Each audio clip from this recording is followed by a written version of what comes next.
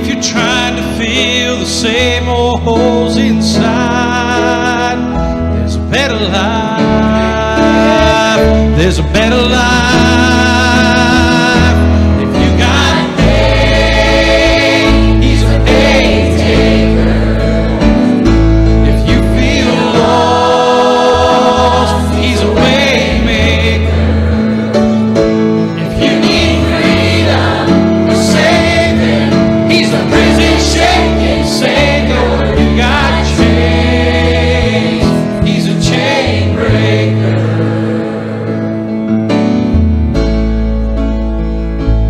We've all searched for light of day, the dead of night. We've all found ourselves worn out from the same old fight. We've all run to things we know that just ain't right. And there's a better life. There's a better life. If you got pain, he's a pain taker. If you feel lost, he's a way maker. If you need freedom or saving, he's a prison shaking savior.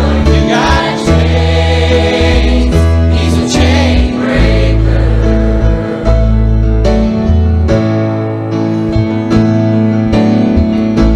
If you believe it, if you receive it, if you can feel it, somebody testify. If you believe it, if you receive it, if you can feel it. Preaching. We've had some tremendous singing, and the Lord's met with us in a marvelous way, and we're glad you're here with us tonight. We're expecting the Lord to move in a mighty way again tonight too. Amen. So Brother Harry, come on up and lead us in an opening prayer, and then we'll have our first song. Come on, Brother Harry.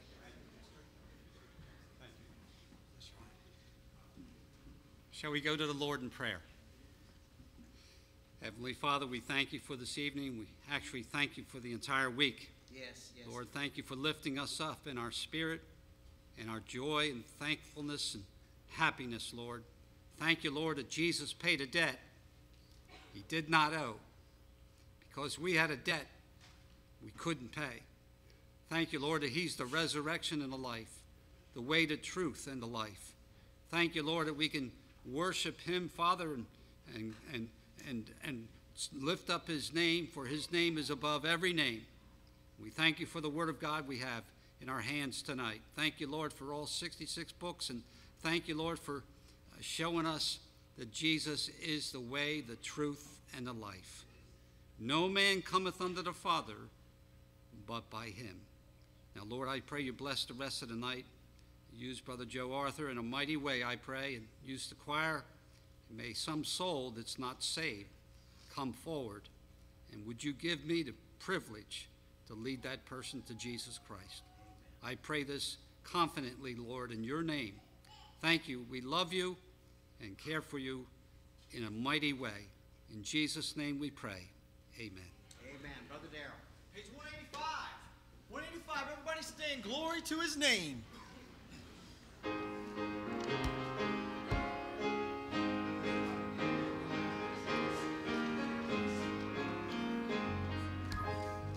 Down at the cross where my Savior died, down where for cleansing from sin I cried, there to my heart was the blood applied.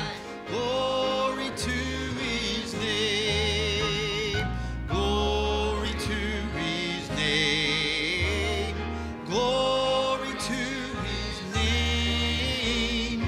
There to my heart was the blood applied. Glory to his name. I am so wondrously saved from sin. Jesus so sweetly abides within.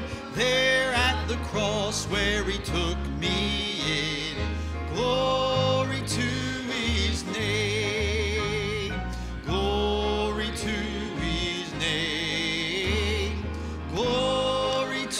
his name. There to my heart was the blood applied. Glory to his name. Oh, precious fountain that saves from sin, I am so glad I have entered in.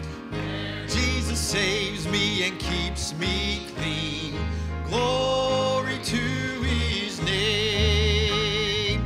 Glory to his name. Glory to his name. There to my heart was the blood applied. Glory to his name. Come to this fountain so rich and sweet, thy poor soul at the Savior's feet. Plunge in today and be made complete. Glory to his name. Glory to his name.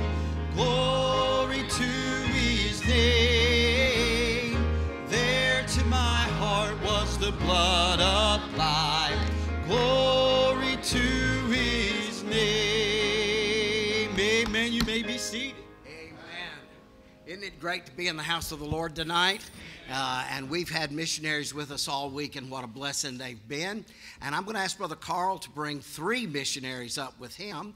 Brother Carl is our Spanish-speaking missions director, and he's got 3, and each one of them are from a different country. And so he's going to tell you a little bit about them. And they've been traveling with Brother Carl here in the States and visiting a lot of different churches. And he's just going to tell you a little bit about each one of them. And now, Brother Melendez, I've known for a long, long time. The other 2 I met this week. And but they're all great missionaries, and I praise the Lord for them. Lord bless you, my brother. It's good to be here. Praise the Lord. God's good. It's good to be saved. Amen. Amen. I want to take we're in 8 about different countries. We started out in one country in the beginning with Costa Rica. It just grew, and of course we have about 8 families in Costa Rica now, but we're in total 8 different countries. And here these men represent 3 of those countries. Brother Alex, this is Alex Melendez. This was one of my closest students back in the early 1980s. And praise the Lord that he's still going strong. This guy was a soul winner from the beginning. That's all he talked about was winning souls. He just, when he got out of school, that's all he wanted to do. He had hair down to here like a hippie when he first started out. And but old school preacher, we trained him to be old school preachers, amen. And so he's got works not only in Costa Rica, but also in Panama, working with the Indians, because his wife is from Panama, and through visiting his in-laws, he got a burden for the Indians that were neglected down there, the Guaymi Indians. And so just a real man of God, stays so busy. And so we're praise the Lord that God was able to bring him up here to be able to get away, to give him a breather, really. And so I praise God for him. What a man of God he is. He's been in the ministry over 30-some years. Amen. Patch. Alfredo Patch, just looking at this guy, he looks different, doesn't he? He looks like one of the old cowboys, one of these old Wild West shows. But his last name is Mayan. He works in Mayan territory in the Yucatan Peninsula in a state called Quintana Roo. And but a man of God, we've been able to visit a couple times. Brother Rick Montes went down with us, he and his wife, and got a tremendous work going, tremendous soul winner, has a big group of soul winners go out every Saturday. Amen. And in these little old mud houses and thatch roofs where some of the people live, they're so poor. But I'll tell you what, they're so impressive. Excuse me. When I preached there, what impressed me that every one of the people were taking notes. The invitation time, right up here praying, asking God. Soul winning time came and they all came out. Praise the Lord, what a tremendous testimony. And we appreciate Brother Patch. He really needs support, really needs help. So just pray for him. A tremendous man of God. I think I've known him since 2003. Más o menos 2003 cuando yo le conocí. I don't need him on these, but he's been working in that part of the Yucatan, down about 2.5 hours south of Cancun in the Yucatan Peninsula. Pray for him. He knows no strangers. This man, he's a good man. He's been in the ministry now for ¿cuántos años? De predicar, pastorear. 22 years as a pastor in the city of Quibor, in the state of Lara, down in Mexico. Venezuela. I'm sorry. Venezuela. Venezuela. Oh, yeah. What a mistake. Well, you know, you can see how young he is, how old I am. That's why I made a mistake. But anyway, Venezuela, tremendous work going in a socialist, communist country where the people are starving to death. They have to fight with the dogs to get the food out of the garbage cans. It's a terrible, terrible place. But you can see what God has done. Look at the video screen out there in the lobby. You can see his work when you go out. But he's just sent out new preachers. They've sent out preachers, about four preachers I know, to start other churches from that church. It amazes me if you just look at the ministry. He wants to feed 250. He's feeding 250 kids, rescuing them off the streets, rescuing young people off the streets, mentally challenged people, elderly people, and the physical handicapped people. It has a tremendous ministry. It has multiple facets, so I won't go into all that. It's just a tremendous ministry. I was so impressed when I first saw him, and I got to thinking to myself, well, I'd like to recruit that guy for the GPA. And lo and behold, the Lord led us to do that. Okay? Man. This guy, if you could hear this guy preach, I think I'm not bragging, he's one of the greatest compassionate preachers as far as Hispanics go I've ever heard. Praise the Lord for this guy. I mean, he's real. He don't put on, he's just real, okay? Amen. He's a good man. Thank you. Thank you. Okay, just pray for these guys. They need support and help. You know, we don't come to the States to go on a vacation or have, a good time in the conference. We come to get them support, okay? Support is the number one thing they need. That's why they're here. They can only take 2 or 3 weeks out of the year to come. They can't spend 2 or 3 years on deputation. So they have to use their time wisely while they're here. And it's our prayer that, God doesn't run out of money, but we run out of faith, all right? I've heard so many pastors say, we ain't got any money. We're all full up. We ain't got any money. Well, God doesn't run out of money. And so, but each time a pastor reluctantly invites us to his church, he ends up taking them on. And so you can't tell me, and I've seen it so many times, God always has more that he can give, that we can give, and he uses us. Thank you so much. Praise the Lord for Brother Gary. What a tremendous man of God, one of my favorite mission preachers. And you can't help but love this man. And we've done medical clinics together and trips together. Just what a tremendous ministry Brother Talbot Moore had, and then his son just took over. Praise the Lord. Thank you so much. Amen.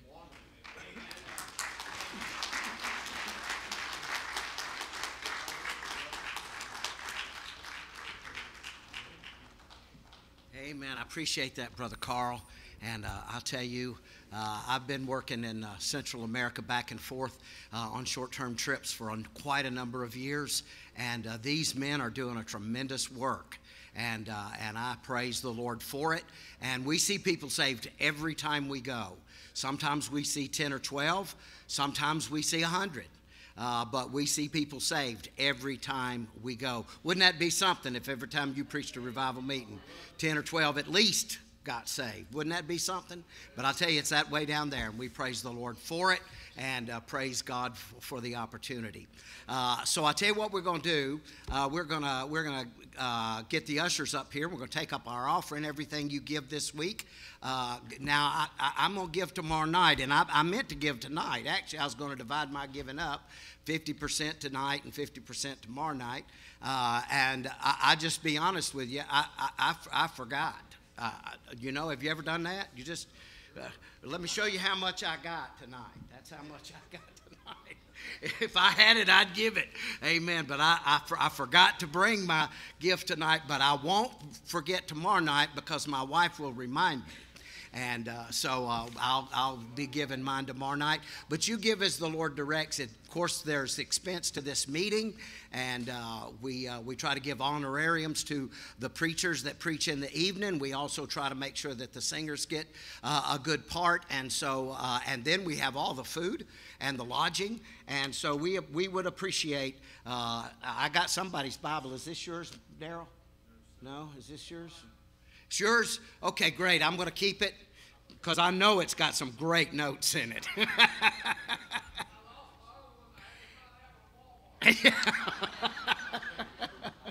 Yeah, I thought this had the Apocrypha in it. No, just kidding. You give as the Lord directs, and I know He'll bless you for it. Amen. I'm going to ask TJ, if you would, to ask God's blessing on the offering. Lord, once again, we thank you, Lord, for the privilege to be in your house tonight, Lord. We thank you for each one that's able to be here, Lord. We pray for those that can't be here tonight, Lord. Just give them a special blessing. Lord, we thank you for the many special guests that we have here, Lord, the missionaries, Lord, the preachers, Lord. We just pray that you would bless their words, Lord. Yes, dear Lord. For their ability to reach people that we could never reach here, Lord. We just pray that you would work in each ministry, Lord, so they would see lost souls come to know you. Lord, we pray for Brother Joe as he stands to preach tonight, Lord. Yes, dear Lord.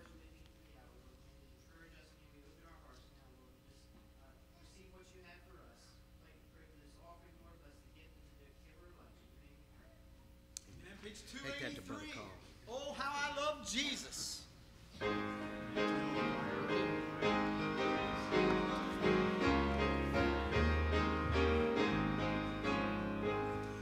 There is a name I love to hear. I love to sing its worth. It sounds like music in my ear. The sweetest name on earth. Oh, how I love Jesus. Oh, how I love Jesus. Oh, how I love Jesus, because he first loved me. It tells me of a Savior's love who died to set me free. It tells me of his precious blood, the sinner's perfect plea. Oh, how I love Jesus. Oh, how I love Jesus. Oh, how I love Jesus, because he first loved me. All right, choir, come on up on this last verse. It tells of one whose loving heart can feel my deepest woe. In each sorrow bears a part that none can bear below. Oh, how I love Jesus. Oh, how I love Jesus. Oh, how I love Jesus, because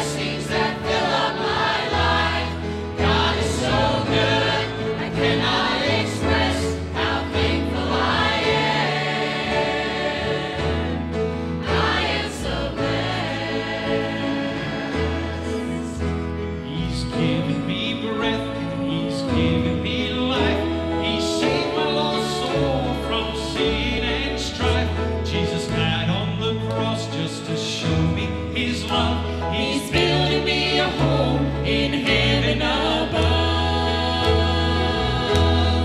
I am amazed that He take the time to give me such blessings that fill up my life. God is so good, I cannot express how thankful I am. I am so blessed. Often I stumble as I journey this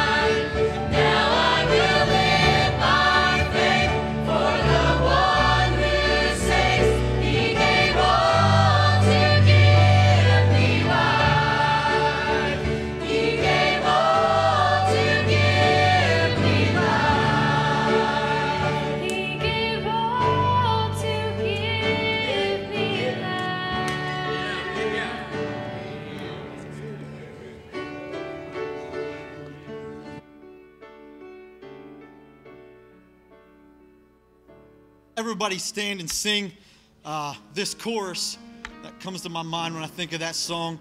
Oh, how he loves you and me. Oh, how he loves you and me. He gave his life. What more could he give? Oh, how he loves you. Oh, how he loves you and me. Here we go. Oh, how he loves you and me. Oh, how he loves you and me. He gave his life. He gave his life. What more could he give? Oh, how he loves you. Oh, how he loves you. Oh, how he loves you. How he loves me. Oh, how he loves you and me. All right, let's sing it one more time. Oh, how he loves you and me. Oh, how he loves you and me. He gave his life. What more could he give? Oh, how he loves you. Oh, how he loves me.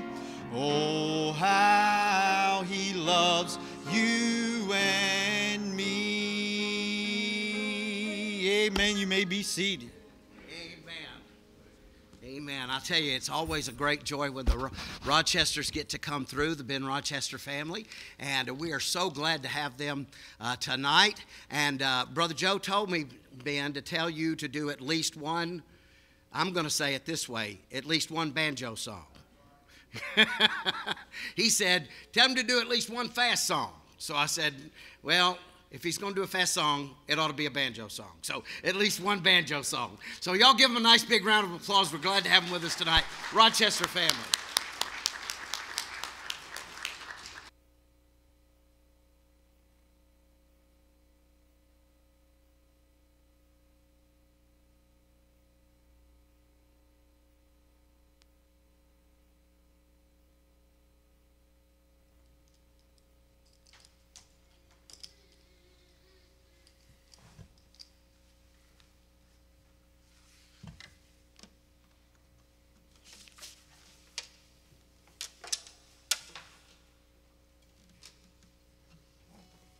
Sure is a joy to be back here at Nottingham. We appreciate this opportunity to be back.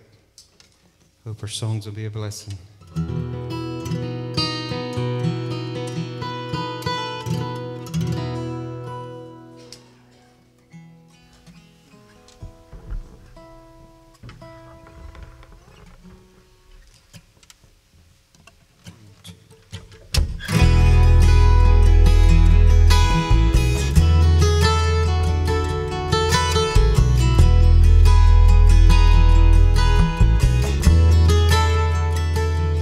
I came here panting for the water. I was thirsty for so long, I was so dry.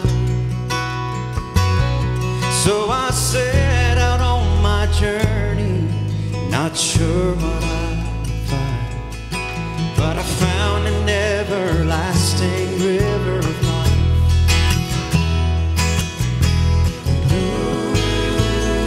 It's just like falling rain, and I will never thirst again.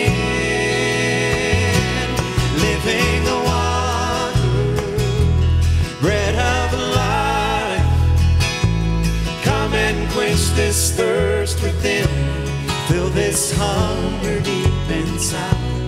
For so long I have been empty, nothing else will satisfy.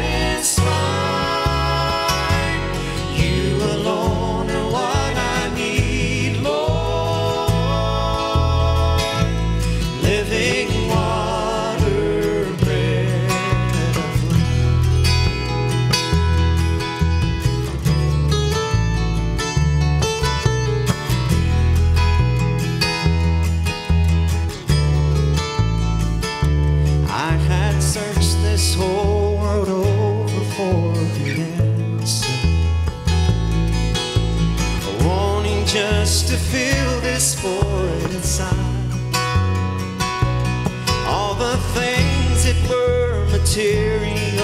they could not satisfy. For my hungering was for the bread of life. And ooh, it's just like manna from above. And I could never get enough. Living water, bread of life, come and quench this thirst within me, fill this hunger deep inside. For so long I have been empty, nothing else will satisfy. You alone are what I need, Lord. Living water, bread of life. You alone are what I need, Lord.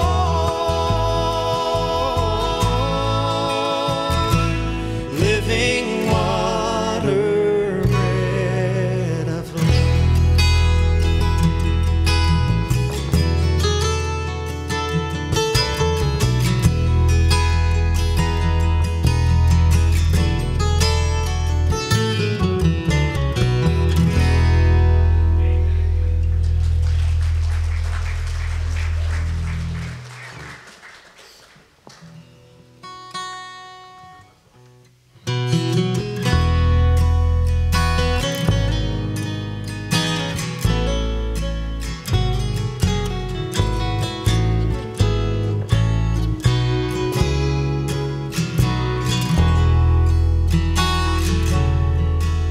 Looking back through the years, the heartaches and tears, my Lord has never once let me down. Though I don't understand, still I trust in His plan, for He said that His grace would abound. And so there's no need to doubt Him now. He'll make a way somehow, safely this far Jesus has brought me. No need to doubt Him now. Child of God, have no fear, though your way seems unclear. Someday God's plan will unfold. He has never failed. He has always prevailed. The Lord, He is still in control. And so there's no need to doubt Him now.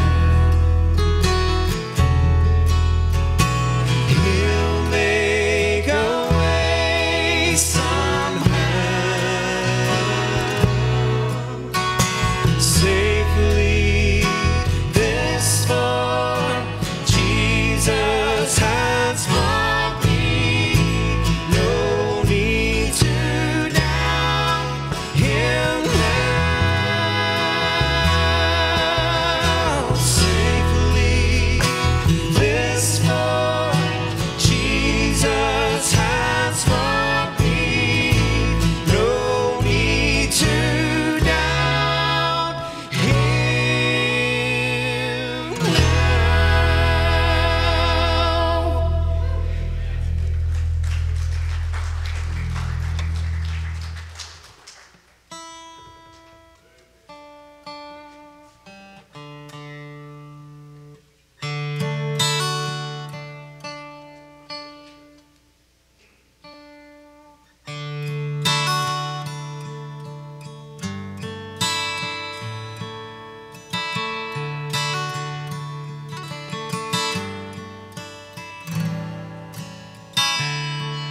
As I look back on this road I've traveled,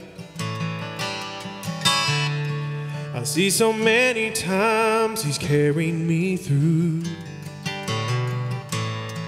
And if there's one thing that I've learned in this life, my Redeemer is faithful and true. And my Redeemer is faithful and true. And everything He has said He will do. And every morning His mercies are new. Oh, and my Redeemer is faithful and true.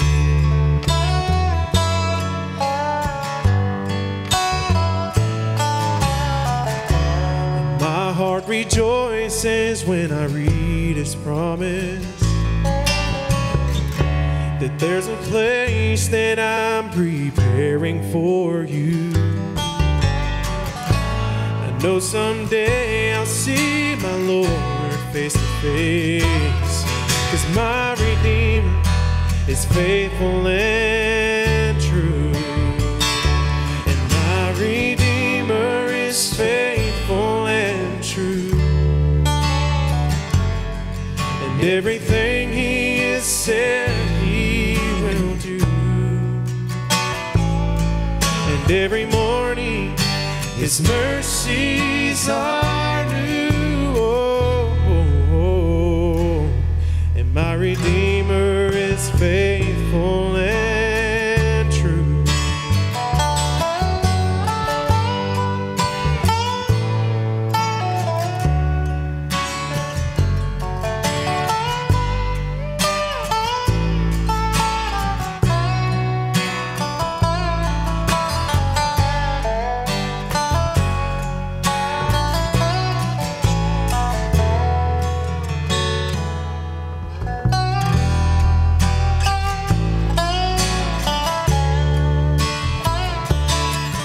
And in every situation He has proved His love to me.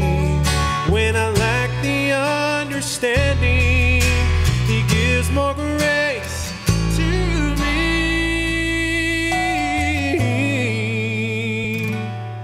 And my Redeemer is faithful and true. And everything He has said He will.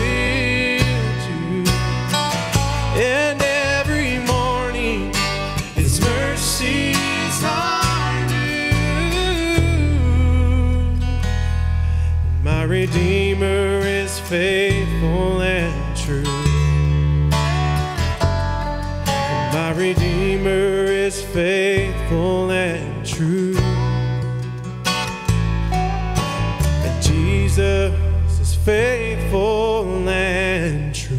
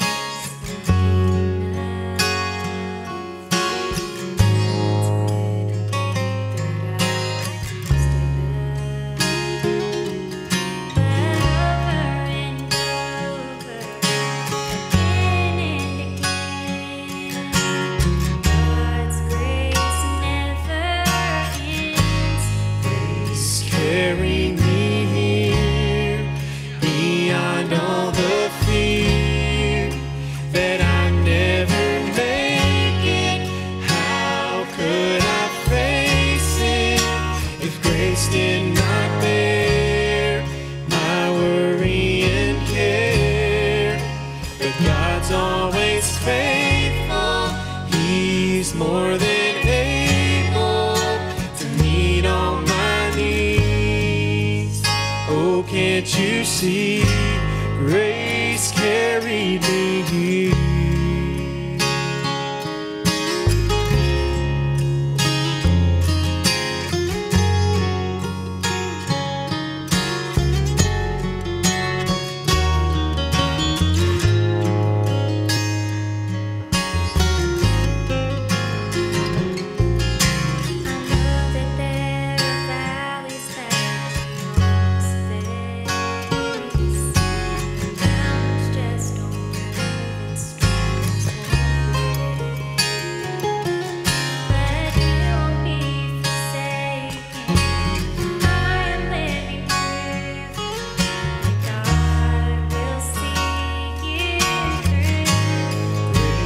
Carry me here beyond all the fear that I'd never make it.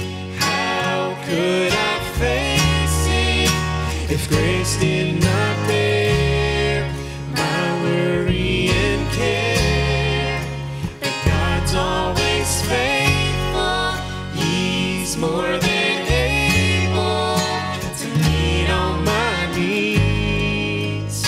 Oh, can't you see? Grace carried me here.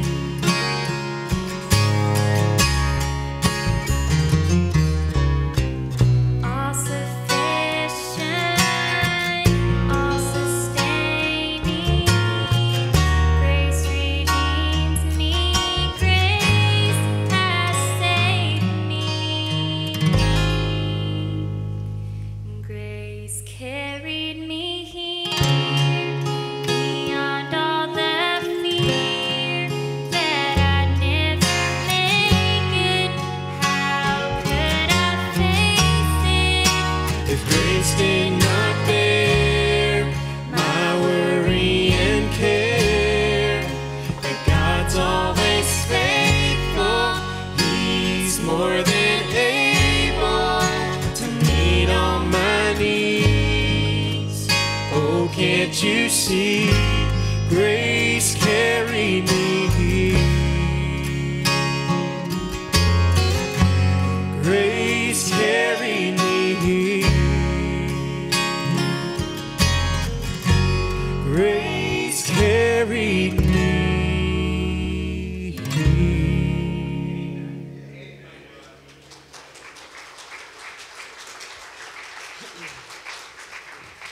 Thankful for God's grace, aren't y'all? I don't know how many you want us to do, brother. Do one more with the banjo. Would you help us, Brother Joe? Yes, sir. Hallelujah.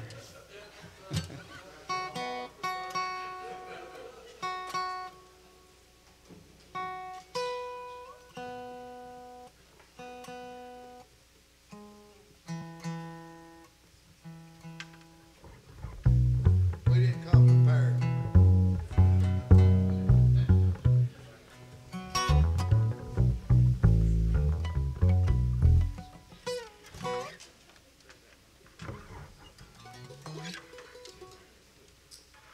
Oh, I get a microphone and everything.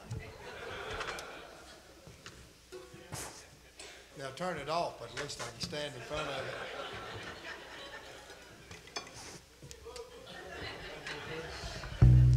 Hey, take it easy on my hair, son. Tasting. Oh, we're ready now. Can I move your stand, Daryl?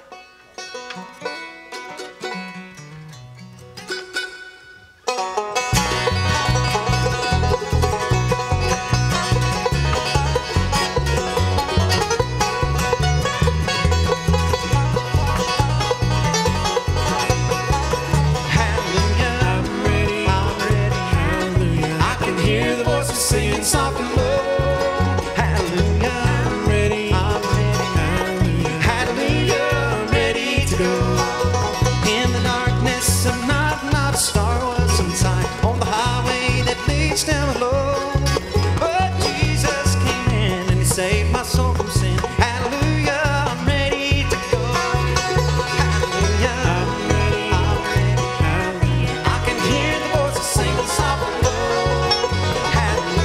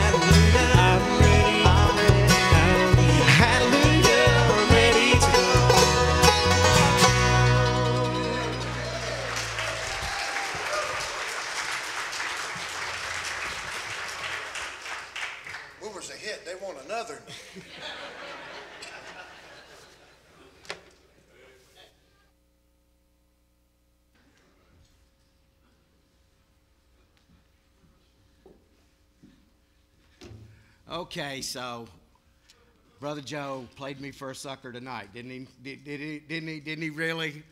Okay, he said, you be sure and tell Ben to play a fast song. He knew he was going to get up here and play that mandolin. He knew it. He knew it. And that is exactly why he told me to ask him that. So I ain't going to listen to you no more, Joe. Hey, Joe. Look. That's exactly the way we wanted it. So I just want you to know, Brother Joe, he ain't going to pay me no mind. I'm listening. There's my son, and there's my grandson, and there's my great-grandson.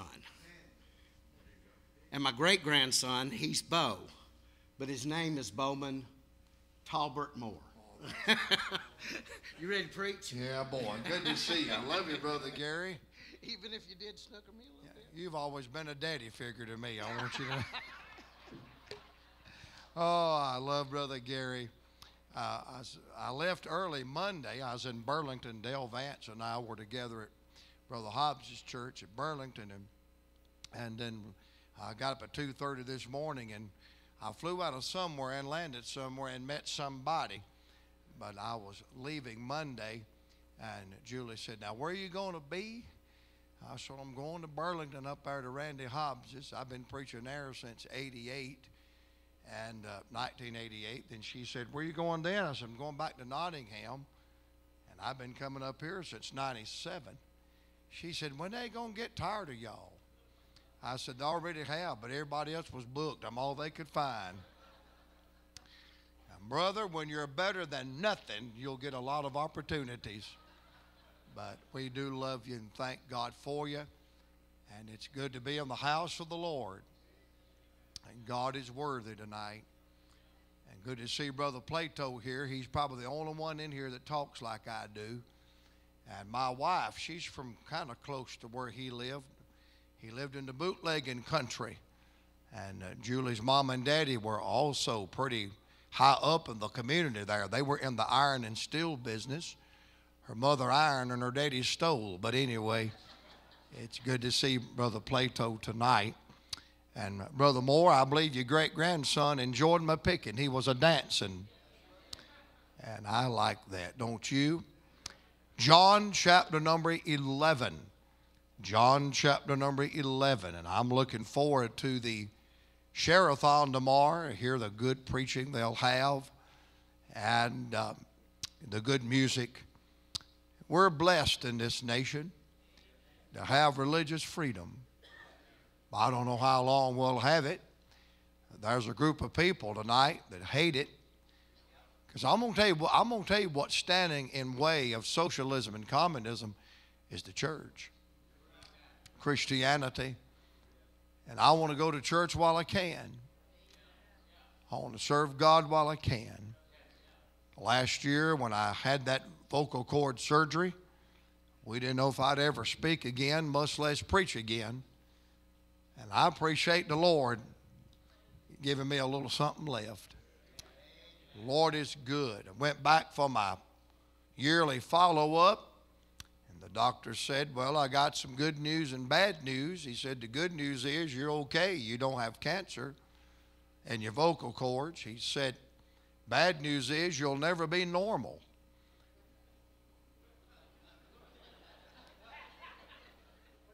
What's so funny about that, brother? So I got in the car and Julie said, what did he say? He said, honey, he said, I'd never be normal. And she said, you weren't normal before you had the surgery. And then I said, get behind me, Satan. That didn't work out too good. But the Lord is good, and I love him tonight. John chapter number 11. And I want to read some verses out of this chapter and give you something that the Lord really spoke to me today about. I got a brand new sermon on Elijah, and I've been waiting 8 months to preach my new sermon on Elijah tonight. But the Lord has directed my heart to this, and I trust that God will use it to help somebody along the way. John chapter number 11, and let's begin reading tonight in verse number 19. And many of the Jews came to Martha and Mary to comfort them concerning their brother. Then Martha, as soon as she has heard that Jesus was coming, went and met him, but Mary sat still in the house. Then said Martha unto Jesus, Lord, if thou hadst been here, my brother had not died. But I want you to notice tonight how quick her faith is restored. But I know that even now, and aren't you glad he's alive now? He's on the throne now. He is not only the God of the past, the God of the future, he's the God of the present. Amen. And I know that even now, whatsoever thou ask of God, God will give it thee. Aren't you glad tonight that God met the need of this little girl by the name of Martha? I want you to come down tonight to verse number 32. There's somebody else in this little village that needs a touch, that needs a miracle, and it's her sister by the name of Mary. Notice how the Lord deals with her. Then when Mary was come to where Jesus was and saw him, she fell down at his feet, saying unto him, Lord, if thou hadst been here, my brother had not died. And when Jesus therefore saw her weeping, and the Jews also weeping which came to her, he groaned in the spirit and was troubled. You know what he literally did in that text? He stepped into her grief. He stepped into her world. And her trouble became his trouble, and her grief became his grief. And I'm glad we do have a great high priest that can be touched with the feelings of our infirmities. And so he met the need of Martha. He met the need of Mary. Come down tonight, if you will, to verse number 43. There's somebody else in this little sleepy village of Bethany that needs a miracle. It's their brother by the name of Lazarus. And notice how the Lord deals with him in verse 43. And when he had thus cried with a loud voice, Lazarus, come forth. I love verse 44. And he that, let me emphasize, was dead. And he that was dead came forth bound hand and foot with grave clothes, and his face bound about with a napkin. And Jesus saith unto them, loose him and let him go. I'm glad God met the need of Martha. God met the need of Mary, and God met the need of Lazarus. By the way, tonight, when the Lord goes to meeting needs, he meets them all. I'm glad when God sets the table, all are invited. And he didn't used to be the answer. He's still the answer. But now there's one more little group of people in this text that needs a miracle, and they need a touch from God. In fact, what they need is greater than Martha and Mary and Lazarus put together. In fact, what he did for them is the greatest miracle recorded in this text. Look, if you will, in verse number 45. Then many of the Jews which came to Mary and had seen the things which Jesus did, say this out loud with me, believed on him. And he not only met the need of Martha, met the need of Mary, met the need of Lazarus, but he met the need of those unbelieving Jews. And again, when God meets needs, there's not a need that he cannot meet. From this text tonight, I want to preach for a while on the 3 resurrections of John 11. There's 3 resurrections in John 11. I love the way the Gospel of John presents the Lord Jesus Christ. And by the time you get to the end of John, this is one thing that you know. There's no boundaries and borders or limits to what he can do. Just when you think he's maxed out all of his power, just when you think he has done the impossible, surprise, surprise, surprise. He is able not only to do, but do exceeding abundant above all that we ask or think. In John chapter 2, when Jesus performed that first miracle, where he turned the water into wine, at the end of that, the Holy Spirit inserts this little phrase, and this was the beginning of miracles. It's as though the Holy Spirit is saying, you ain't seen nothing yet. Because the miracles get broader, they get wider, they get bigger. Because there's not a problem that he cannot solve. There's not a need that he cannot meet. But I believe tonight when you come to John 11, they think they've got him cornered. They think finally this Jesus man has reached the apex of his miracle working power. Because it's one thing to turn water into wine. It's one thing to speak healing in one city and it takes place in another. It's one thing to make a lame man walk and a blind man see. It's one thing to walk on water and calm wind and calm waves. It's one thing to take 5 loaves and 2 small fishes and feed 5,000 men plus women and children. All of those are awesome. But now surely they're at a place now that this man has reached the end of his power. Because the man in our text tonight is not lonely. He is not hungry. He is not sick. He is not blind.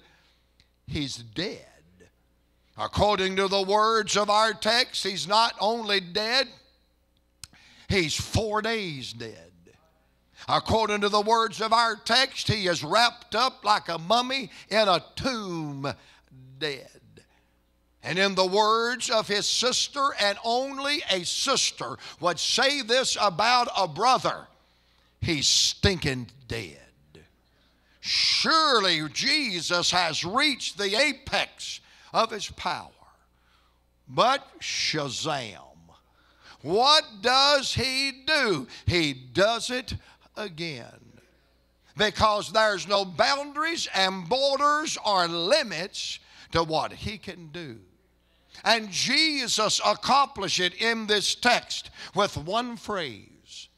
I am the resurrection and the life. And he that believeth on me, though he were dead, yet shall he live. And I hope at the end of this message tonight, you leave this place with absolute assurance in your Lord and Savior, Jesus Christ. There's not a problem that he cannot solve. There's not a need that he cannot meet. There is not a mountain that he cannot climb. Because he was, he is, and always will be the miracle working Son of the living God. Let's look tonight how he proves it in these 3 resurrections of John 11. Resurrection number 1, the obvious one in the text. I call it the resurrection of life for the dead. Jesus goes to the grave of Lazarus, commands them to roll away the stone, and with a voice of power and authority, calls him by name and said, Lazarus, come forth. That little word Lazarus means the Lord is my helper. And you Bible students know that there are 2 men in the New Testament that bear the name Lazarus. And isn't it amazing that both of these men named Lazarus are introduced to us under the shroud of death? There is the Lazarus that laid at the gate of the rich man, that was carried to the bosom of Abraham after he died by the angels. And the Lazarus in this text, a brother of Martha and Mary, that had been in the domain and clutches of death for 4 days. But ladies and gentlemen, when the Lord is your helper, not only in life, not only in death, but in eternity, and when the Lord is your helper, even death ain't no big deal. And he calls him by name. The Lord is my helper. Lazarus, come forth. I asked my dad one time, I said, Dad, why did he call him by name? He said, son, if Jesus would have just stood up and said, come forth, every dead person in the world would have walked out. And he said, in fact, one day he is going to do that. He said, think about it like this. He shouted at the grave of Lazarus, and one man got up. He shouted at Calvary when he died, and many of the saints got up.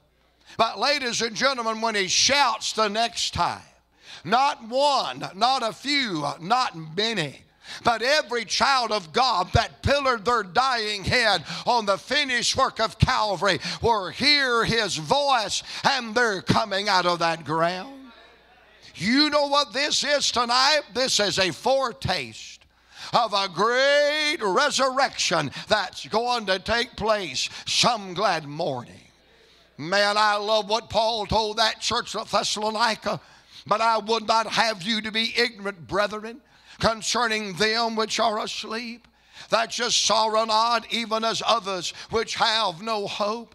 For if we believe that Jesus died and rose again, even so them also which sleep in Jesus will God bring with him. For this we say unto you by the word of the Lord, that we which are alive and remain unto the coming of the Lord shall not prevent them which are asleep.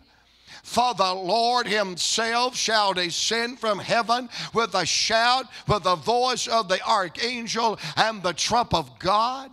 And the dead in Christ shall rise first. Then we which are alive and remain shall be caught up together with them in the clouds to meet the Lord in the air. And so shall we ever be with the Lord. I pulled up in the parking lot and I saw the cemetery behind the church. And one day that little plot of ground is going to turn into resurrection ground. And I'm glad there is hope beyond this veil of tears. Jesus, the revelated Christ, told John on the Isle of Patmos, I'm he that liveth and was dead, and I'm alive forevermore, and I've got the keys to death and the keys of hell. And he said, because I live, ye too shall live also. I want to tell you tonight, the comfort of the believer and the anchor of our soul and the anticipation of our heart is when Jesus comes, the dead shall live again. Job, at the grave of his little children, looked up with tear-stained eyes and he said, God, I got a question. If a man die, shall he live again? And it seems like through the rest of the Old Testament, that unanswered question is echoing off of the walls of Revelation. But right here in the little sleepy village of Bethany, Jesus said, Job, I think it's time I answered your question. If a man die, shall he live again? The answer is yes, 1,000 times yes. I am the resurrection and the life. He that believeth on me, though he were dead, yet shall he live. I'm glad to report to the saints of God tonight that death is not the end and the cemetery is not the end. Jesus is coming, and the dead in Christ will hear his voice, and ain't no grave gonna hold my body down. Aren't you glad the great resurrection of the saints of God? We will see our loved ones again. And Paul said, if we only had hope in this life, we wouldn't be just miserable. We would be of all men most miserable. But we're not sad. We're not miserable because we know there is hope, because Jesus said, if you believe on me, he said he would resurrect us some glad morning. And aren't you glad there is the resurrection of life for the dead? One of my best friends in Atlanta is not only my neighbor, he's also a member of our church, and he owns and operates the local funeral home. We tell everybody he's the last man in our church to let anybody down. You'll get that after a while. I tell him all the time, Horace, the true meaning of a hypocrite is an undertaker trying to look sad at a $25,000 funeral. Can I get a witness? I went by to take him to lunch one day. He said, come here. I want you to come with me to the selection room. And I don't like to go back there to that selection room. You say, but Brother Joe, there's nothing back there but empty caskets. I know that, but every one of them are sticking their tongue out at me, telling me I'm going to be next. And so we walked in this little selection room, and he said, Joe, come here. You got to see this new one. He said, the best Batesville's got. This is this is the best Batesville's got. He said, look at that thing. It's guaranteed not to leak for 50 years. I said, who's going to know the difference?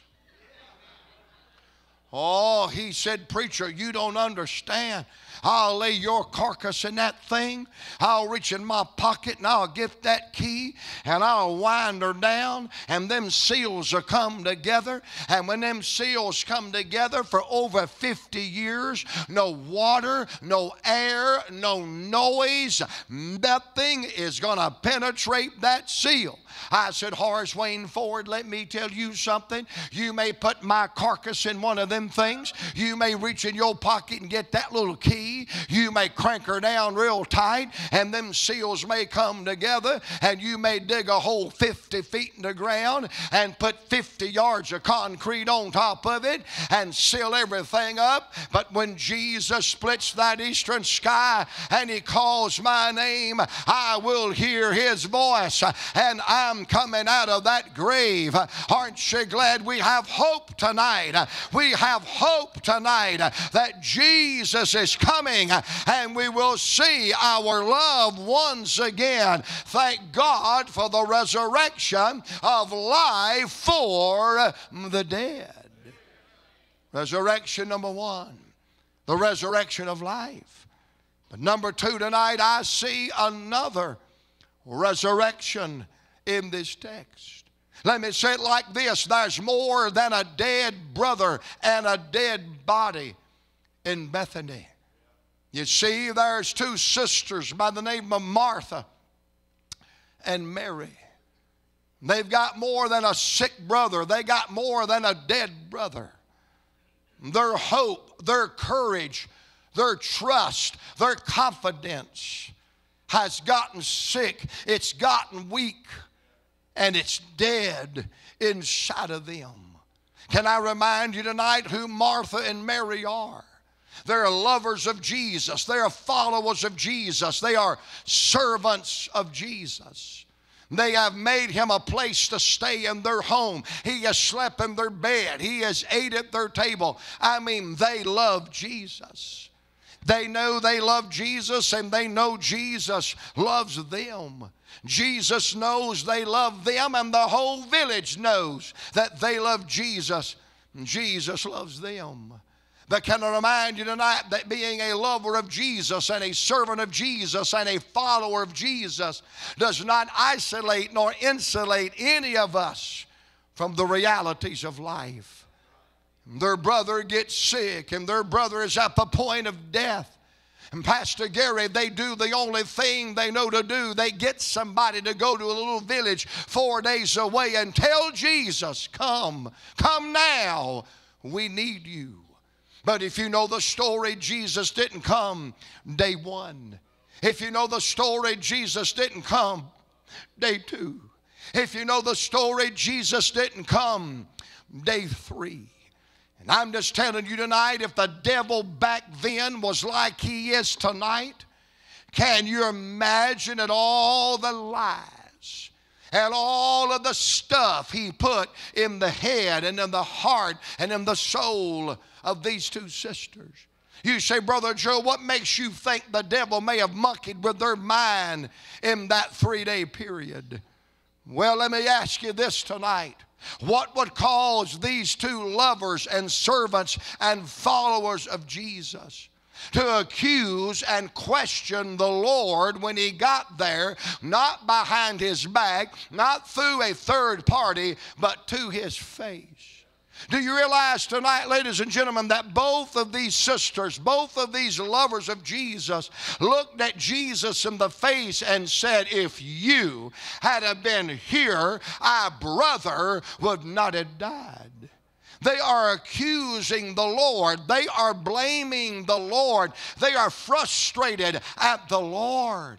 If you would have been here, our brother would not have died. This is your fault. You could have kept this from happening. And if you'd have been where you should have been, this would have never happened. You say, oh, Brother Joe, what a dastardly, what a terrible thing to say to Jesus. Let me tell you something tonight. It may have never come out of your mouth and mine, but I bet it's rolled around in our heart and our mind a time or two. By the way, it's easy to say what you gonna do and what you gonna say and how you gonna feel before trouble cuts loose. But what are you gonna say right in the midst of it? No doubt that low-down devil said something like this to Martha and Mary. See all them meals you cooked for Jesus, all them days you served Jesus, all them times you were there for Jesus, he's not there for you. Why, if he loved you, he'd have come when you asked him. Why, if he loved you, he could have kept this from happening. Why, if Jesus cared as much about you as you care about him, he'd have come the first time you called on him. You say, Brother Joe, what makes you think the devil says stuff to people like that? Well, been there, done that, and I used to say got the t-shirt, but now I say been there and done that and got the scars. You let some kind of uncontrollable circumstances let loose in your life, and the first thing the devil says, tried to tell you serving the Lord was in vain. I tried to tell you that you're doing all of that for nothing. Why, the Lord don't love you. Why, if Jesus loved you, he wouldn't let all these bad things happen in your life. Let me tell you something tonight. The devil's not only a liar, but he's the father of all liars. And I want to say to Martha and Mary, don't you listen to that. Hey, he may not have come day one. He may not have come day two. He may not have come day three. But God has heard your prayer. He knows your sorrow. He's headed in your direction. And he's never failed one of his children. And he's never forsaken one of his children. And he's never forgotten one of his children. And he's not going to start with Martha. And he's not going to start with Mary. And he ain't going to start with you. And he's not going to start with me. He will come. He will show up. He will honor his word. He will be faithful. You wait and see. He will do what he said he was going to do. And sure enough, day 4, here he comes. Now, can I just clear me off a piece of real estate and say this tonight? He's never a day late nor a dollar short. He doesn't go by our watch. He doesn't go by our calendar. He don't even read the almanac. He's God. He's sovereign. He's omnipotent. Hallelujah. You say, where did he come from? Anywhere he wanted to. There's nowhere that he ain't already been. I know that ain't good English, but that's good Southern preaching right there. Don't you let the devil tell you you're not saved. Don't you let the devil tell you you're out of the will of God. Don't you let the devil tell you God doesn't love you because the storm came, because the trouble came, because the unexpected cross came in your life. Ladies and gentlemen, God is still on the throne and God is still in control. He's headed in your direction, and just when you need him the most, he will be there. Sunday 4, here he strolls into Bethany. And somebody runs in there and says, Martha, he is here. Hallelujah. He is here. Jesus is here. Brother, she tore out of that house. She came up there to where Jesus was, and she said, listen, I just got to get it off my chest. Let me say it and I'll be over it. If you'd have been here, my brother wouldn't have died. But I know that even now, it ain't too late. Whatever you ask of God, he will give it. You know what? She just needed one visit from the King. She just needed a little visit from the resurrection. And just Jesus showing up, coming to her place, reminded her he does care. He still cares. I came to tell somebody tonight, you feel like God doesn't know your name. He doesn't know your need, and he don't care anything about you, but I've come to tell you, hang on, baby. Your prayer has been heard. Help is on the way, and when he stops by your house, your faith will be renewed. He does care, and God can do it now. Boy, I'm glad that he restored the confidence and the trust of Martha. Oh, but she's got a sister by the name of Mary. I love the way the King James says, but Mary. Let me ask this tonight. If you're a parent, raise your hand.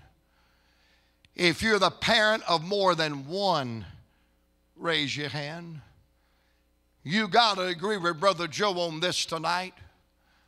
You can have two children, live in the same house, eat the same food, go to the same church, got the same mama and got the same daddy, and they are worlds apart.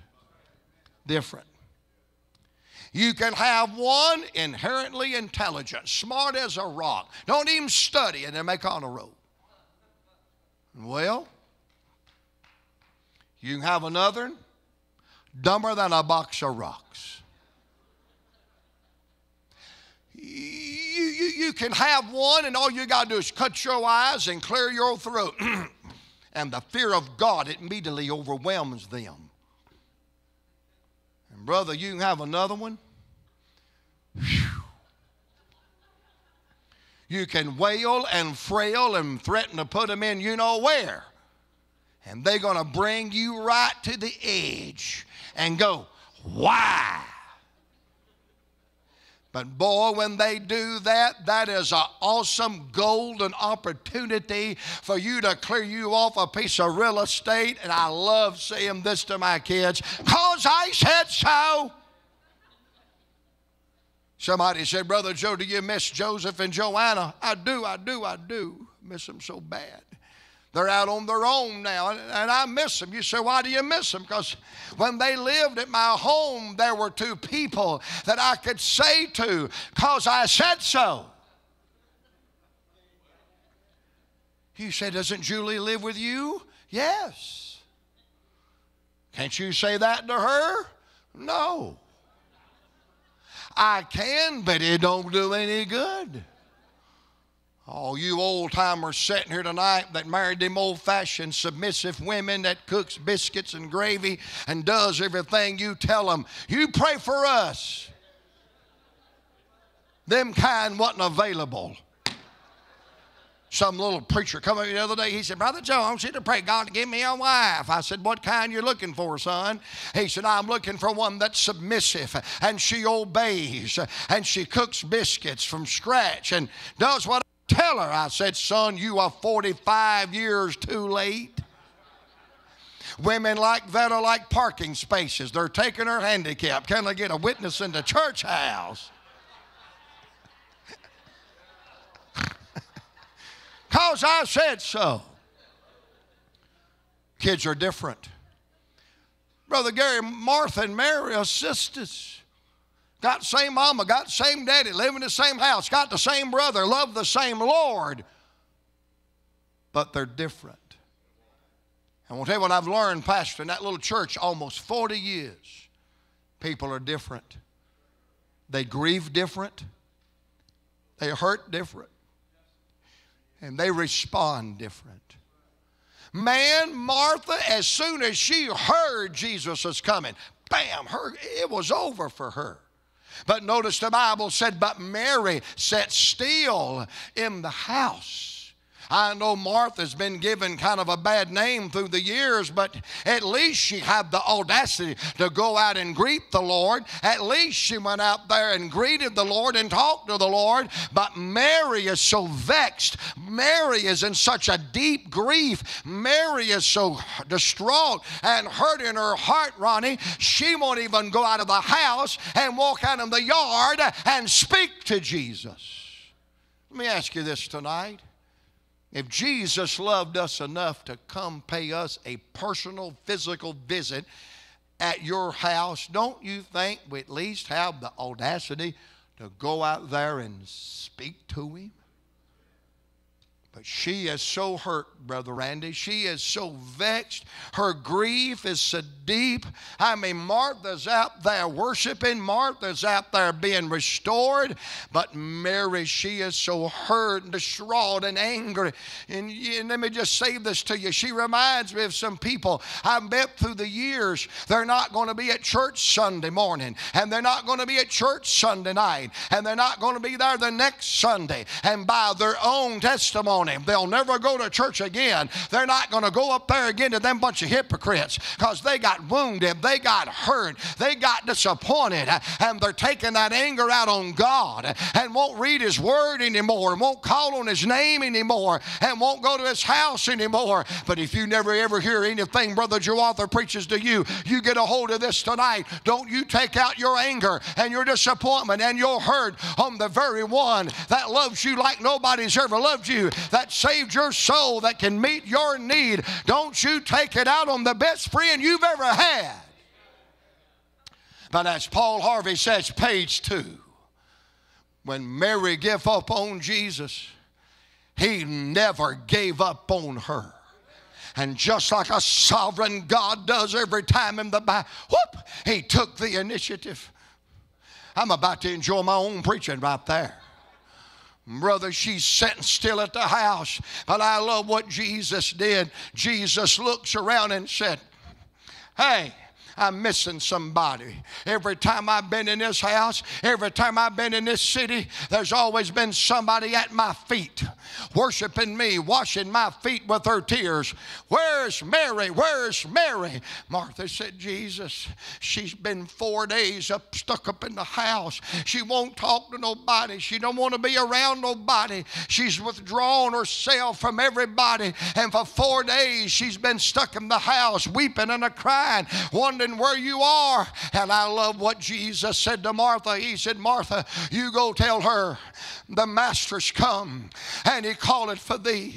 The master's come and he calleth for thee. And the Bible said in our text tonight that Martha goes in that house, and I love this. She wasn't an independent Baptist because of the way she did it. The Bible said she called her sister secretly. If she'd have been a good Baptist, she'd have got a ball bat and a megaphone and screamed it in her ear. But she called her sister secretly. I believe that means she leaned over in Martha and Mary's ear and said, hey, baby, listen. He's here. He's here. The master come. He calleth for thee. Son, that was it. That's all she needed.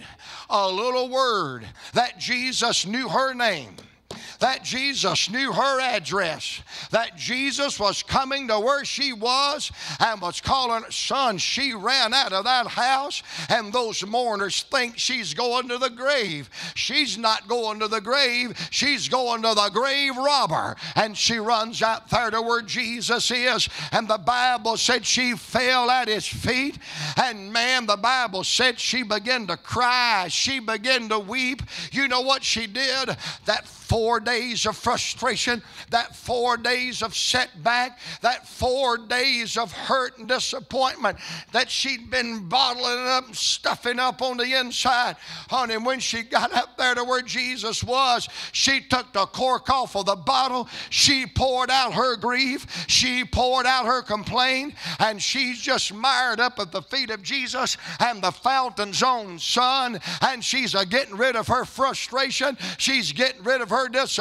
Aren't you glad tonight, honey, there's a place at the feet of Jesus where the child of God can go, take the cork off, empty our soul, and tell him all about it. Son, when I saw this the other day, I was glad I was not operating a motor vehicle, because if I'd have had on my choir robe, I'd have kicked the back end of it out.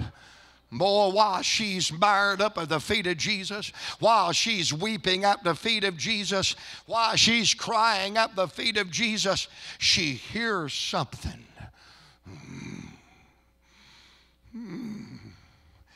Jesus is groaning. He is stepping into her suffering. And about that time, she feels something hit the side of her face.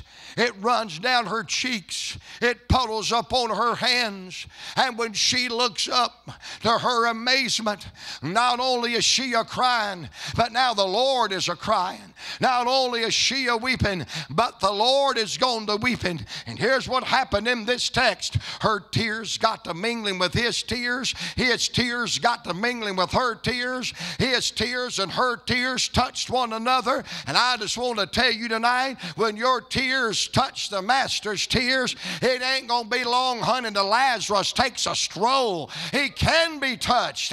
He is touched. He is the sympathizing Savior. And she poured it out at the feet of Jesus. And can I tell you this tonight? When Lazarus walks out of that tomb, glory, hallelujah. When Lazarus walks out of that tomb, more than a dead body has come back to life. When Lazarus walked out of that grave, more than a dead body has walked out of that tomb. You know what else is resurrected? Hope lives again. Courage lives again. Trust lives again. And you may be in this service tonight, and your hope and your trust and your confidence has gotten weak. It's died because of the circumstances of life. And you feel like, I can't read the Bible again. I can't pray again. I can't shout again. I can't worship again. There's a God headed your way, and he makes dead things live again. Not only can he get a dead body out of the grave, hope lives again, courage lives again, trust lives again, and God can make you live again. The resurrection of life for the dead. Resurrection number 2, the resurrection of hope and courage for the distressed. But resurrection number 3, verse 43. There's more than a dead body in Bethany. There's more than 2 followers of Jesus with dead courage and trust. There's a worse death in Bethany. You say, dear God, Brother Joe, what could be a worse death than somebody dead for 4 days and they're already stinking, and 2 followers of Jesus with their faith and their hopes crushed? I tell you, there is a worse death. Those unbelieving Jews that are dead in trespasses and in sin. What they need is greater than Lazarus. What they need is greater than Martha and Mary. And I'll admit, what a miracle when he raised that man from the dead. What a miracle when Martha and Mary got their hope and their trust back. But honey, the greatest of all miracles in this text, hallelujah, is not raising Lazarus from the dead. The greatest miracle in this text is not the rekindling of the trust and the hope of Martha and Mary, but the greatest miracle in this text, by the way, and the greatest miracle God has ever performed in verse 43, when those unbelieving Jews that were lost and on their way to hell, when they saw the things that Jesus did, the Bible said they believed on him. They believed on him. The greatest of all miracles is when an old sinner believes on the Lord and he gets saved. I call that the resurrection of faith and salvation for the depraved. Notice how the King James words in verse number 43, many of those Jews, I love this, which came with Martha and Mary. Watch this. When they had seen the things that Jesus did. When they saw him work in their life, they believed on him. You know what Jesus literally does in this text? He takes their misery and gives them a ministry. You know what he literally does in this text? He takes their trial, their thorns, and their tears and makes them a testimony. People watching God work in their life caused them unbelieving Jews to believe and be saved. Man, I'm sorry Lazarus had to die. You know what's worse than that? He had to go do it again. I guess he did. I ain't met him. I don't think him and John F. Kennedy and Elvis are down in the Bahamas or the Yucatan Peninsula somewhere. I believe he died again. And boy, I hate Martha and Mary had to be so embarrassed that the whole world got to hear them question and accuse the Lord. But I believe tonight if you talk to Mary and Martha and Lazarus, I believe they'd say, them people getting saved over there and believing on the Lord is worth it. It's worth it. I've been pastoring our church almost 40 years, and I feel sorry for those people. Bless their hearts. I've convinced them that nobody else wants them. And I know nobody else wants me. So we're stuck for a little while. But I believe one of the hardest things I've ever done, and people, Brother Gary said this to me for years. Brother Joe, you're an evangelist. You travel all the time. You just preach. Why don't you just get rid of that church and get rid of all that and just go preach on the road? Well, there's only two things about that. Number one, the Holy Spirit ain't ever told me to do it. And number two, I can't help it. I got a pastor's heart. I really do. I got a pastor's heart. I love them people. Man, we've walked through some deep stuff with each other in 40 years. I've been there when their kids died. I've been there when their mamas and daddies and their husbands and wives died. When their houses blew up. When I had to go wake them up in the middle of the night, tell them there's been a wreck out. I mean, it's been awful. But they've walked with me through the dark places too. 2022, last year, I sat at the house for 12 long weeks. Didn't sing, didn't talk, didn't preach, didn't do nothing, wondering where was God. And those people were so kind to me. But I believe one of the hardest things I've done pastoring that church, we went in our new building in 2006, and we was only in it about a month or two. And one of the men come to me and said, you need to pray for Mandy and Jim. They got a bad report today. Jim was 35 years old. He's a young fireman in our county. Got choked on a sandwich at the fire station, and worse came to worse. He had stage 3 esophagus cancer. And a year and 3 months, we buried that boy. One of the hardest things I've ever done was the day he died. They called me and said, you need to come. Me and Brother Tom went over there. He's our assistant pastor. And me and Brother Tom went over there, and Mandy said, "Preacher, help me."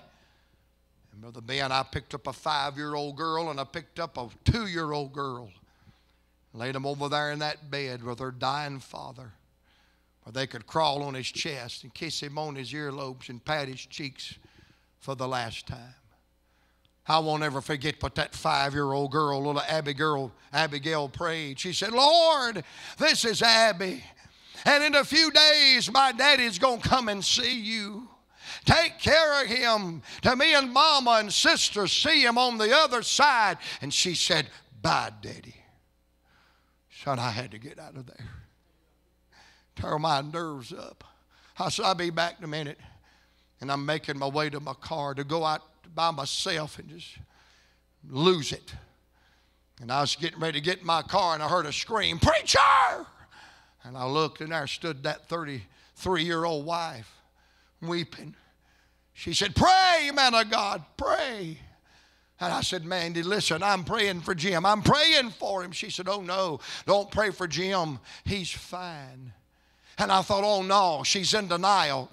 I said, "No, Mandy, I know the grief is hard, but don't get in denial. He's not okay. The doctor said he's gone in a little bit." She said, "No, I'm telling you, he's okay." She said, "Preacher, he's about to get healed of cancer forever, and where he's going, it'll never be in remission. It's gone." She said, "Pray for me." She said, "Pray for me."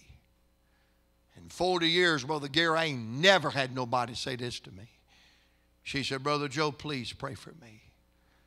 She said, "I've been in church my whole life." And she said, "I've heard church people do and say some very wicked and foolish things under this kind of pressure." And she said, "I've got lost loved ones in my family, and I've got lost loved ones in this neighborhood, and they're watching me." And she said, "I want you to pray that I won't say or do nothing that will cause somebody to go to hell. Pray I won't say or do nothing that would make somebody think that my Jesus ain't real." And I'm not a prophet nor the son of a prophet, but I looked at her, I said, "Mandy, in the fear of God, I don't think you're going to fail the Lord. I don't think your faith is going to fail the Lord. I don't think you're going to fail the Lord, because the Lord's not going to fail you. I believe you got the foundation, and I don't know how, and I don't know all the answers, but I don't think you're going to fail the Lord." And here we are almost 17 and a half years later. And she's still coming to church every time the doors open. Still got that hand raised. Raised them 2 little girls. And that oldest girl, the one that was 5 then, I just performed their wedding the other day. By the way, she married Walter Burroughs, one of his grandsons, in our church, serving God, praising the Lord. Our choir does that Caliphate Roland song, "Safe Thus Far." And the other Sunday morning, the choir came out doing "Safe Thus Far." And that woman, that mama, that wife, Mandy, walked up there and she does the verses. And son, when she lifted that hand and said, "I've sailed through many waters." I've sailed through many waters. Whoop! Rough and deep, but someone has sailed along with me safe. I want to tell you, brother, them city slickers in Atlanta got to acting like a bunch of Pentecostal Baptist Nazarene holy rollers. We got to running laps, throwing songbooks, throwing babies in the air. Amen. I'm telling you, throwing flower pots, because not only was she just singing a song, but that congregation knew the depth of her grief and the depth of her pain and the level of her trial. And she was just simply saying, "He gave me a ministry. He gave me a ministry. He took my sorrow. He took my pain. He took my hurt. And somehow in His sovereign, infinite wisdom, He used it for His glory." I don't understand how God can do all of that. But He can. But He can. 2019, 10:30 on a Wednesday night. I'm at a Hampton Inn, Fuquay Arena, North Carolina. And my whole world changed. My whole world changed. Up to that point, we'd had a picture-perfect, seemingly ministry and life. I mean, you know, a little bump in the road, but man, whoo! I was about to break out and write a book on my best life is now. Oh, you'll get that after a while. But boy, that Wednesday night at 10:30 in that hotel room, I'd preached all over America. That one phone call changes everything. Don't preach it if you ain't ready to live it.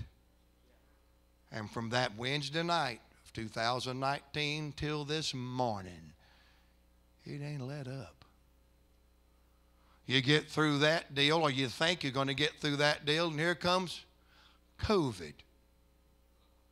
And that hangs around, coming back again because we got another election.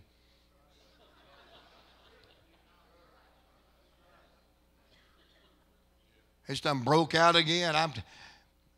You think you're going to get through that, and you get this, and you get this, and some more heartache, some more heartache. And one day, somebody that I love more than life itself fell into my arms weeping uncontrollably and said, How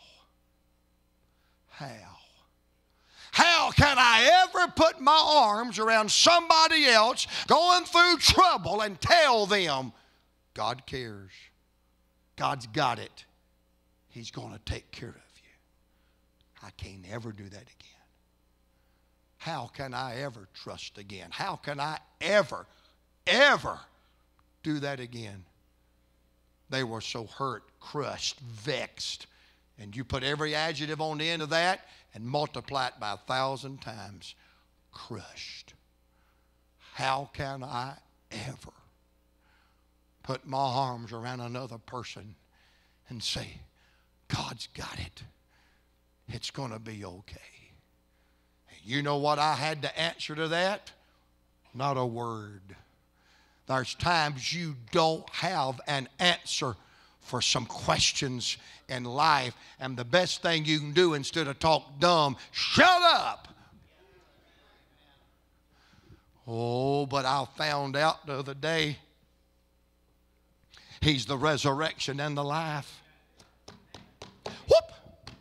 Because guess who I saw at an altar a while back with their arm around somebody saying, He cares. He's got it. He's going to take care of you. I wanted to get down there beside him and say, I thought you said you didn't know how you could ever do it again. But I didn't want to get whooped in front of all them people. I'm going, yeah, she did it again. I'm wondering how you going to do it again. God's going to come through. God's going to show up. God will make that which is dead alive again. He's never lost a battle. He's never forsaken a child. He's never let down one of His children. He's a God that makes dead things live again. Hallelujah, what a Savior. And He'll help you before you get out of here tonight. You know what I love about chapter 11? It goes to chapter 12. But it's more than a number. You know what you find in chapter 12? A table, a celebration, a shout. Chapter 11, you got a tomb. Chapter 12, you got a table. Chapter 11, you got a funeral. Chapter 12, you got a festival. Chapter number 11, you got sorrow. Chapter 12, you got shouting. Amen. Psalm 30 verse 5 fits right smack dab in the middle of chapter 11 and 12. Though weeping may endure for a night, joy cometh in the morning. And they're having supper. And they're having a celebration over what God done in chapter 11. Don't give up in chapter 11. You're about to shuck into chapter 12. And when you get to chapter 12 and look back at chapter number 11, you might break out singing. Who knows? Well, I've been over mountains and I've walked through the valley, and from trouble's cup I've had my sip. But heaven eternal at the end of the journey will be worth every mile of the trip. Like a happy pilgrim who's arrived on the shore and forgot how the waves tossed his ship. If I can see Jesus smile, hear him say, well done, my child, it'll be worth every mile of the trip. Let's stand together. Lord, we love you tonight. Thank you, Lord. You are the resurrection and the life. But you're the God of the now. Lord, somebody in this room tonight, their faith, their hope, their courage is weak, about to die, wondering where you are and what you're doing. May they be reminded there's nothing too hard for you. Restore someone's confidence and joy tonight. And God, may we do like Mary, find us a little place at your feet to lay it all down and weep and tell you all about it. You are the tear dryer, the nerve calmer, the need meter, the peace speaker. We give you glory. In Jesus' name. Pastor Gary, you come and take the service ever how the Lord would direct you.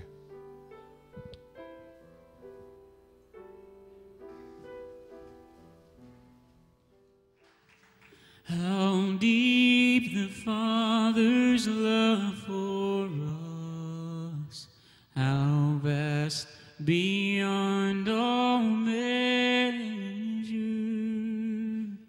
that He would give His only Son to make a wretch His treasure. How great the pain of searing loss! The Father turns His face away, as wounds which mar the chosen one bring many sons to glory. Behold the man upon the cross, my sin upon His shoulders. Ashamed I hear my mocking voice call out among the scoffers. It was my sin that held Him there until it was accomplished.